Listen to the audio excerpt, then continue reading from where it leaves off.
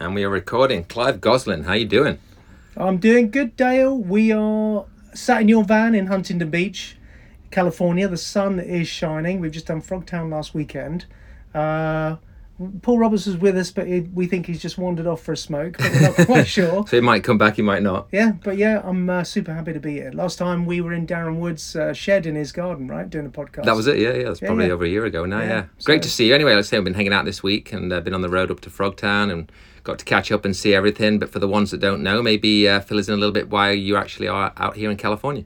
I'm out here for work. So the last time I was in Southern California was in the early 90s, and that was bringing somebody out to GT when GT were based here, and that's weirdly exactly the reason why I'm in Southern California this week. I just started working for GT full-time about a week ago, so I've been working with the GT brand for the last 10 years. But about a year ago, the distribution of GT moved to a different company, and I stayed working with mainly Cannondale, and then an opportunity came up to join the team at GT, but working for the brand directly here in California rather than distributor in the UK, and I grabbed that with both hands, and I'm super excited to get on board. Yeah. So you was telling me it means you're probably going to be coming out and visiting a little bit more? Yeah, Jason, who's the new guy running GT, he said he knew I was a family guy, but there would be a little bit of travelling involved, and he'd expect me to be out in California a few times a year. I can't say that I was unhappy to hear that. So, it's great coming out. You know, that's the first time I've seen Paul for like 20 years. Great hooking up with you this week. So, yeah, the opportunity to come out to Southern California and be like at the heart of where GT started is a phenomenal experience. Yeah, and to say we did Frogtown. What was your thoughts on the weekend there? Oh, Frogtown! I mean, my feed is just full of Frogtown images, and it was a great weekend. Hanging out with Steve Spencer, who's a coach from GT, and hanging out, seeing and meeting everybody was an absolute trip. Hanging out with you, having a little road trip with you and Kenny Hunter was awesome.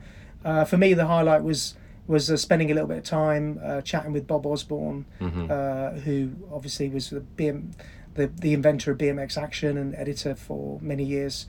Bob was super gracious to give us, a good 20 minutes, half an hour of his time chatting about the UK, got an autograph and a hat and stuff like that. So yeah, boyhood dreams come true. Yeah. Do you think Frogtown was something that would be a good addition to do in England? Weirdly, I'm a great believer in fate. I'm not really religious. I'm not really spiritual, but I do believe that like the universe has everything planned out, and we're kind of just along for the ride. Mm-hmm. And I was actually talking to Todd Huffman a little while ago about maybe doing something in the UK with a Frogtown style event. And then when GT told me I had to come out this week, and I contacted you and said, "Hey, I'm going to come out. Do you want to hang out for the weekend?" And you said that weekend's Frogtown. Mm-hmm. It all just fell into place. Yeah. So I think maybe to do something like that in the UK would be awesome. Todd said you have to have a downhill track because like the old guys can't like pedal anymore. Right. Yeah, although I would say that track had a lot of pedaling. It had a lot. Yeah. But what a great weekend, and congratulations to Todd and his team for pulling it off. It was awesome. Yeah, it was a lot of fun. Totally enjoyed it. And like this series along with Dirty Fest continues to grow, and it gives some of us old guys a bit more of a opportunity or something to look forward to do than just alongside regular racing. So thumbs up from my side as well. I think the images you're seeing online from Frogtown, they could like the side hacks and stuff like that. They could legitimately be pictures from the 70s and early 80s. Mm-hmm. I mean, it just it is incredible what they've created up there. So yeah, super excited to have gone and experienced it firsthand. Moving back to GT, I mean, we did GT together in the UK team. Early 90s, was that 92, 93? Yeah, we did. So you've seen a lot of history throughout GT. Yeah, my journey with GT started in 1984. I've got a picture of me at Teesside National, that national where the CW team came over. Yeah. Pistol Pete, Jack Justice, Aaron Saley. And I had a chrome GT Pro 4 with Galindo bars and Redline flights, and I had a Carlisle Aggressor front tire. Those big fat front tires that used to smell I remember, yeah. They used to smell of cat's wee. You're right.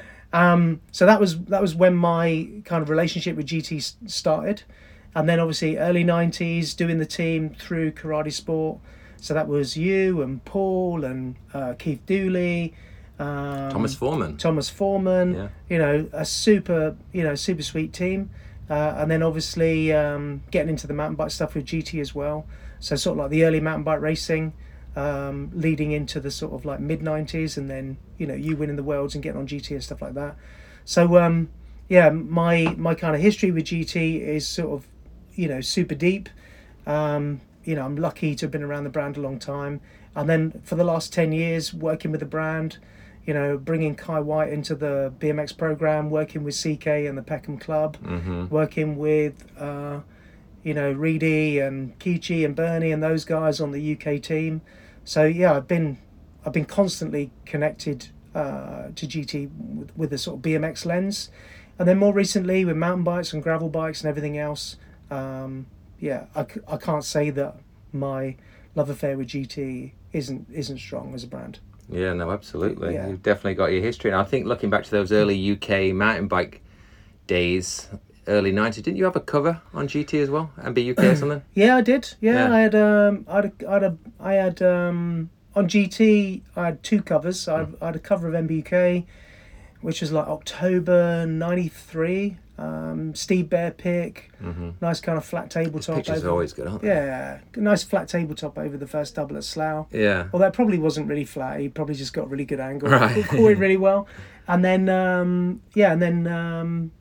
good friend Mark Noble put me on the cover of Ride magazine. There was like 3 different pictures. Oh, that's a good one. Yeah, like a turn down. 93. Yeah, I think it was later than that, but it's like a turn down in, maybe you're right. in like full race kit.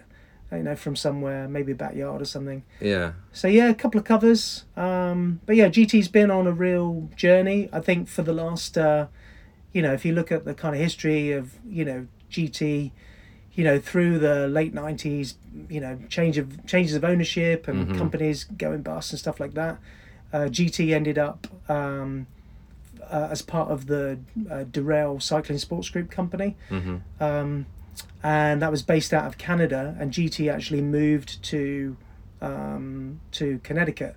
So for the last 10 years, GT's been run out of Connecticut, really as a kind of sister brand to Cannondale, slightly different, but definitely they were sharing a lot of resources, sharing offices, sharing engineering and stuff like that.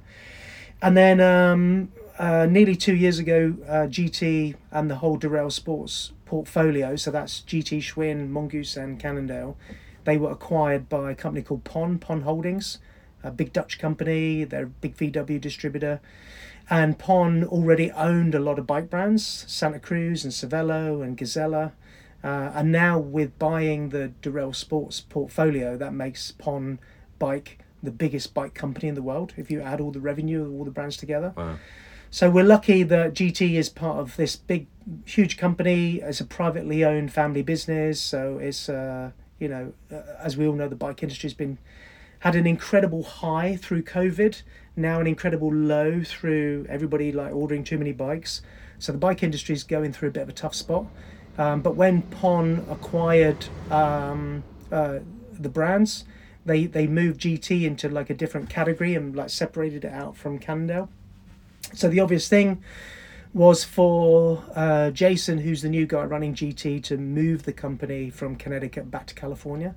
So it's been completely separated out. It's now completely independent and autonomous. And the goal now with the team there is to, look at where GT can win.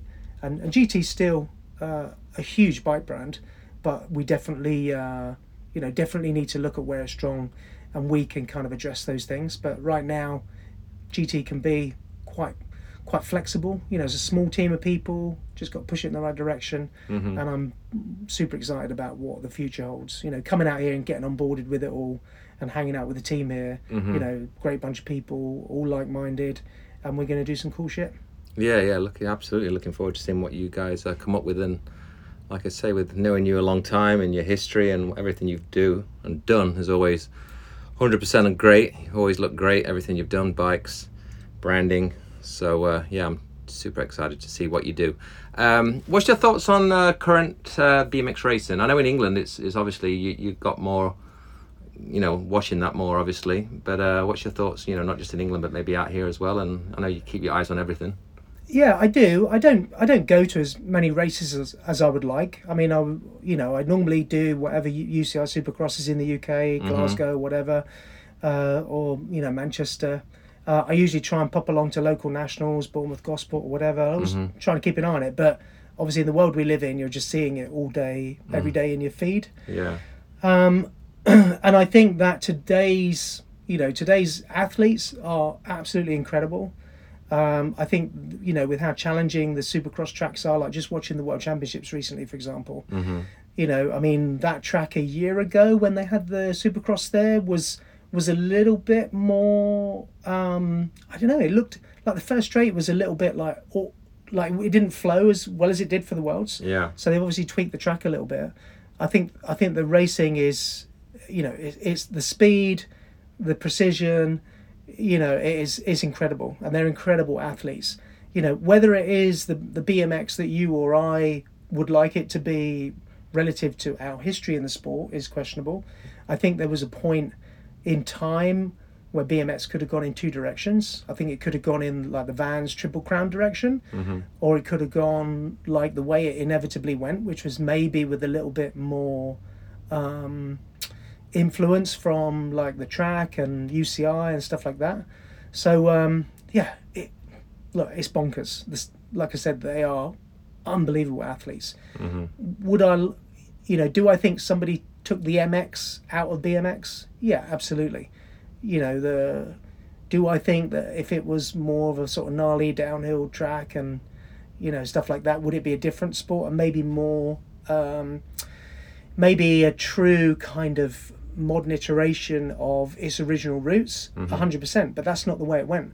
So the reality is we've got two different kind of versions of BMX, right? The UCI Supercross version, and then we've got like UK and US domestic version, which actually is pretty still BMXy, right? Yeah. If I go down and watch a race at Bournemouth, it's pretty much the same track that it was back when we were racing. Yeah. So that version of BMX is still pretty similar. I mean, people take it a bit more serious and they're more clipped in and concrete berms and stuff like that, but it's still BMX. But the UCI stuff is next level, and I have a huge amount of respect for it. It's just maybe a slightly different version that we would have expected BMX to end up. Yeah. You've been obviously saying sponsoring Kye and CK and all those guys down at Peckham. What's your thoughts on Kye as a fan? I know you're a fan and of actually watching racing. Him as a person, working with him, and like all of us, just so fun to watch. Through CK, Kye and Trey and the Peckham program, stuff like that. I've worked with them now for years. They, there's not many people in BMX that I can sort of think of have done as much for BMX as CK, getting kids on bikes, getting the track going. So I really do take my hat off to him and the champions that he's produced. The riders that he's produced out of that program and that track are, I mean, phenomenal. My view on Kye, as his sponsor, is actually my view on Kye if I wasn't his sponsor. I think he's one of the best BMX racers in the world today. But I also think he has the opportunity to be one of the best BMX racers of all time. And the reason is his, like, watching him race, his track craft, and unfortunately his ability to come from the back, because I think we all know that he doesn't get as consistent at starts as maybe he would like and we would all like. So he's basically figured out that he can pick people off and really come from the back. His track craft, the way he's like looking around and like overtaking people in places where nobody else would overtake, the way he gets through the sections and the speed that he carries through those legs down the straights is phenomenal. I think we just all need to see if there's a way that he can be much more consistent with it. He shouldn't have to come from behind, right? He should be out front. Yeah. Makes it hard for himself. He does, but not everybody. If you're maybe amazing at what he does, maybe the flip side is you're not going to be the best starter. But I've seen him get some of the best gates out there.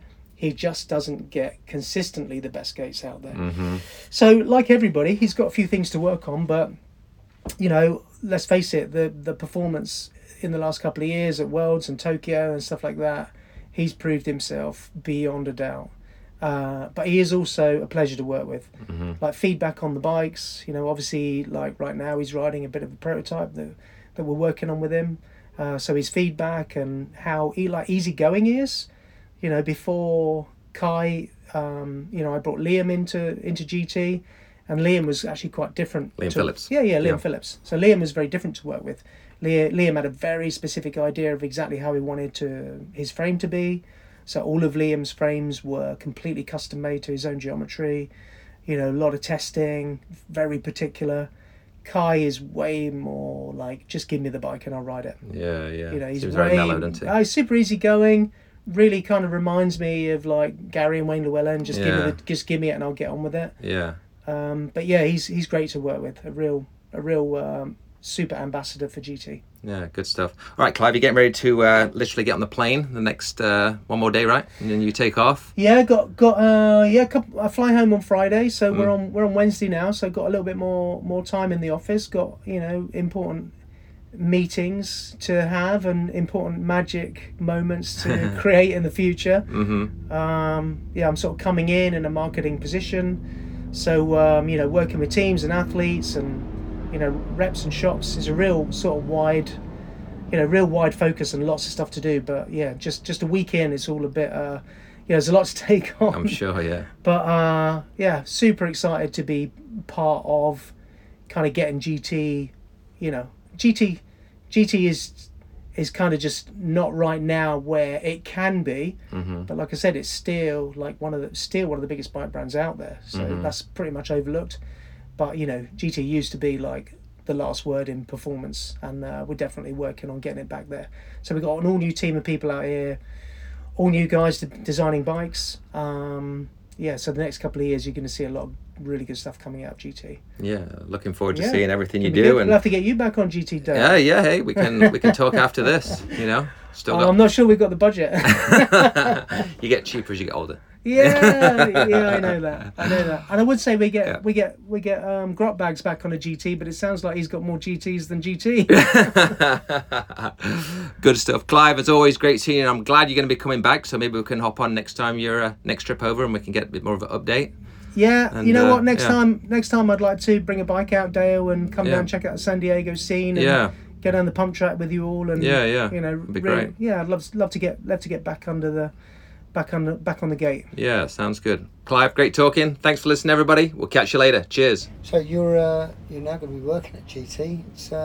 But you, myself, and Dale, we all had periods of our riding career where we rode for and rode GT bikes. We did, and it's fantastic that we're all sitting here in Huntington Beach, which is pretty much like the birthplace of GT.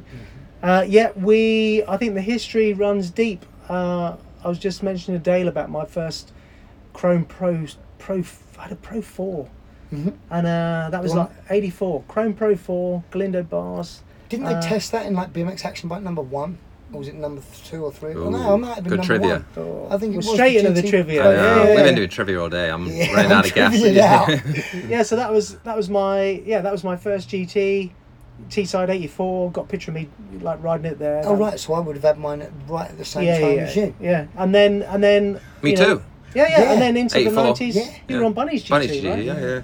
And then into the 90s when it came through Karate Sport, and I was sort of like helping them with the BMX program, and you were on board, and Keith Dooley was on board, and Dale was on board, and Thomas Foreman was on board, and it was cool. It was a cool team. Yeah. Was Jamie on it? I was thinking that we were talking the other day, some of the pros on GT. He was. Jamie Staff was on Jane Windle's GT, and then he was on the GT when it changed over here. Okay. He still had the dark blue helmet, but he had the neon GT jersey.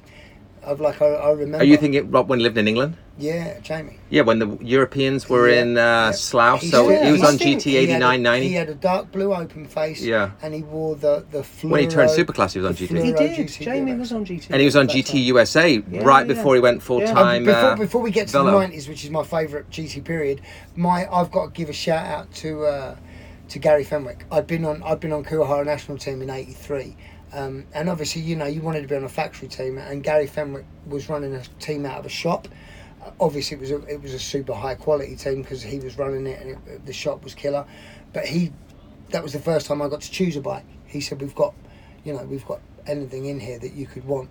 And it's funny, in hindsight, I should have chose the JMC Daryl Young, but I didn't. I chose a GT. I think it just would have been a GT Pro at that point, and ran that. And then it was white when I first got it, and then had that triple spray colour. But that was my first GT, and I loved it straight away, man. I rode that until I got into free agent. And then super weird connection. You know, my best friend and our top buddy Carl Alford, he used to ride for GT right in the early days. He did. I've seen the pictures. Yeah. You're right. So He had the big full face helmet. You know what? The thing with GT, even being out here in SoCal for the week and even staying in the hotel and coming down to breakfast in a GT t-shirt, everybody has a GT story. Yeah. Right? So we had guys come over saying, "Oh, GT, you work for GT," and they go, "Oh, my first bike was this, and my first bike was that." Everybody's got a GT story, and it's always a positive one. Everybody has always got like a fluffy, starry-eyed memory of their first interaction or their favourite moment with GT. So I'm stoked to be out here working for the brand at HQ and going to be out here a little bit more is understatement of the year. And I just said to Dale, I'm going to bring a bike next time, and me and you are going to get on the gate down in San Diego. What's funny is I forget that, you know, because we're old, so those 90s GTs were like, you know, second or third wave of stuff for us. But like your bike that I've been riding around, if I ride that down here, all of the people aged between, you know, 25 and 45 just look at that and they're like, dude, that just reminds me of my childhood. Mm-hmm. Whereas me, like a mongoose, would remind me more so of my childhood than a 90s GT. But for some people who are younger than me, those 90s GTs, especially here, because they were everywhere here. Like if you go on Craigslist here, there's so many dynos and GTs, people just almost giving them away. Because they dominated here. I'd imagine if you did a square mile round here, there's probably 50 people that work for GT at some point. Yeah, I remember they got so big. Like Rich Long just took them to new levels. I mean, you know, you and me, when we came here, the first time I went to the factory, they were still on Gothard, and it was just mind blowing to me. I mean, even though I don't know if they were making everything here, they were still getting some stuff brought in.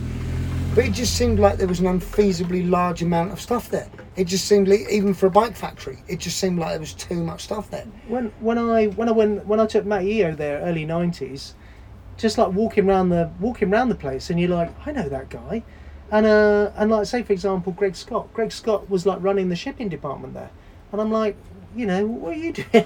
What are you doing here? You just like bump into so many people. And like up at Frogtown at the weekend, you talk to people. There's so many people like there, TC and Big E, and then all the pros that were there, Nelson Shanady and Gary Ellis. Just like I said, Andy Patterson. Andy Patterson. Everybody at some point in BMX and also mountain bike has probably had some kind of connection to GT. So the brand's got such longevity. You know, we're now like 50 years plus. The 50th anniversary was last year. And like it feels to me like the next 50 are going to be, you know, just as iconic and as exciting as the first. It's amazing. Yeah. Hey, let's talk about you two guys have deep history. Raced each other, rivals, both kind of similar characters, funny, both good at the same stuff, announcing, sponsors, coverage, marketing. Can both talk shit. Yeah. And great people to be around, really. Funny. I think with most of that stuff, I was second rate, I would say. You being? Especially at that point. You guys get too humble with age. Maybe not with the announcing later, as you know, because I got to do those big gigs and those big shows, but you were way ahead of the curve before me on that. Better racing career stats, and with the announcing stuff, way ahead of me. To begin with, I only came into my own really when the Backyard Jam started coming up. But it was our childhood. It was all just a piss take. Right? Yeah. Everything you did was just taking the piss. Yeah. So yeah, even you know we were first time I remember racing Paul. I got pictures of me racing Paul at Hillingdon, probably '84. I was on Edwards gear pants. I borrowed 3478. No, you can't, mate. That's my bank PIN number. Right? Oh, you were telling me that the other day. Basically, Yeah. if you want to listen, if you want to open my phone or my bank account, all you got to do is find a picture of me and my UK BMX number. Yeah, I was down in the 2.4s, so I wasn't super early, but wasn't super late. I think I know what it is. Yes. Oh wait, a Google search will find it. I'm now going to go and change everything I've got from a security I remember perspective. you and Martin was still coming with you racing at that point. Which Martin? Martin True? Yeah, so Martin was on Edwards. Talker and you were on Robinson. Yeah. But that was the first time I think I remember meeting you guys, and you were. And then straight after that, you went on the Navajo. I think when you did the test. Very magazine. briefly. Yeah, super briefly. Oh no, that was later than that, wasn't it? That was later. Please don't get into like bike history because I changed my bike more often than I changed my pants. I think. I mean, but there again, you had some, you had some super iconic looks and teams. I mean, it helps in the first part working in the bike shop or having the family at the bike shop, but then meeting those people like over here, like the 09 stuff, dude, like you looked as pro as anybody at Slough Worlds. Like literally you could have gone on the gate with them dudes and it wouldn't have been like, who's the weird amateur on the gate. Like you looked as pro as it gets, man. But because of the shop and because of Mum and because of the relationship with the shop and Hot Wheels and everything else, we did this in the first podcast. Like that black 09 and all that black gear, I paid for all that. Mm-hmm. However, you just mentioned Slough Worlds. At Slough Worlds, Graham pulled me over and gave me... Graham Merry pulled me over and gave me my first 09 like factory jersey, right? Mm-hmm. So it had factory ride on it, had my name on the back. He gave me the jersey. That's kind of like the first thing that I probably got for free from a sponsor that wasn't like stuff from Edwards as part of the Edwards kind of team and being part of the family. Getting, just even then getting like a free jersey that was custom painted with your name on it was like, mind blowing. Oh yeah. Yeah, I paid for, I never made, we think we'd spoke about it in the last one. In 88 on Revcore, at the beginning of the season, Graham and Pam took me and Mum out for dinner and said, look, I want you to ride for Revcore this year, and basically like gave me like a budget for the year that I could just basically get stuff to the value of the budget. That's the first time I got anything, and it was like £1,000. It wasn't, but it was still £1,000 with a free shit for somebody. I never, Paul actually made a living riding a bike, doing his working his magic with brands like Vans and Diamondback and so on. You was a courier then as well, right? I was a courier until I was doing it half and half until the Diamondback deal. Yeah. And then I fucking wasn't. Then I was a BMXer and then you was a photographer, and then you came out here and you've lived out here. So listen, we from two 14-year-old kids racing at Hillingdon, our lives have probably gone in quite different paths. And still what we, I just didn't want to do. There wasn't anything else that I wanted to do as much as that. Whether it was going racing at the weekends or going to Hayden Hall, which later became Pinner. That was way more fun than anything else. Like even when we fucking were partying and raving a little bit, like it was still cool, but none of it was as cool as the racing. Like and then being super lucky and having, when we got old enough, being able to travel with super close friends. Like I think it would have been less for me if I'd just been travelling with my dad or just been travelling with the team and just gone to the races and done that and then come home. I think that might have burnt me out. But it was like, it didn't feel like just going to the races. It felt like me and my friends were all going away for the weekend. And we still talk about those road trips today. Holland Worlds, where we had that big red bus that... I didn't go with you guys, but I came back with you when we went to Paris. We I think Steve Barden's borrowed that red bus from, like, the Scouts or something. You crashed it, right? Yeah, I crashed it in Paris. But we, but that trip, Dooley and Steve Bell and Tom and Carl Indri, like, Ross Hill, like, everybody in that van. God, that was... we still reference that trip, regularly, like, because they are some of the best memories of our lives, right? Dude, Some of those road trips. So the road trips, fucking amazing. yeah, man. the road trips, the races, everything. So you two guys raced, like I said, since '84. You guys have been battled for a couple of titles here. Then any stick out? Of you two guys, like it was on the line? Surely just racing week in, week out. It wasn't like one race, so there was a big champion of champions or anything? There was one It was season, always a battle. Right. There was one season where I think it was close, and neither of us got number one. But the year after that, it weren't even remotely close. I think you won everything that year. You won British champs and all the nationals. What's that, right? 88, 89? Yeah. 88. You're talking about 87 when neither of us won, right? Robin Mason. Yeah. Well, you would have won if it weren't for Vince. Well, Vince broke my foot. Vince broke my foot, right? At Rom. Yeah. The gate dropped But on you. well, I think I can tell you why I didn't win, and that's that last national was Hounslow. no, the last national was up north, like Newcastle. No. There were three. There was three super nationals: Newcastle, Thorn, and Newcastle. Wigan. No. Wigan was the first regular. There was 5 regular nationals, which were 3 super Wigan, nationals. Bretons, and the 3 super nationals at the end were Newcastle, Tamworth, and Hounslow.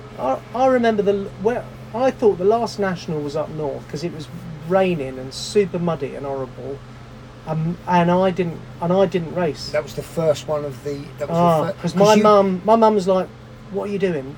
You got to race. You're in contention for number 1." I was like, "I don't want to race. It's muddy. It's shit. I don't want to get on my gear. Don't want to fuck my bike up. Get on my gear dirty." And she went, "I don't pay all this money to bring you all the way around the country for you." And I was honestly.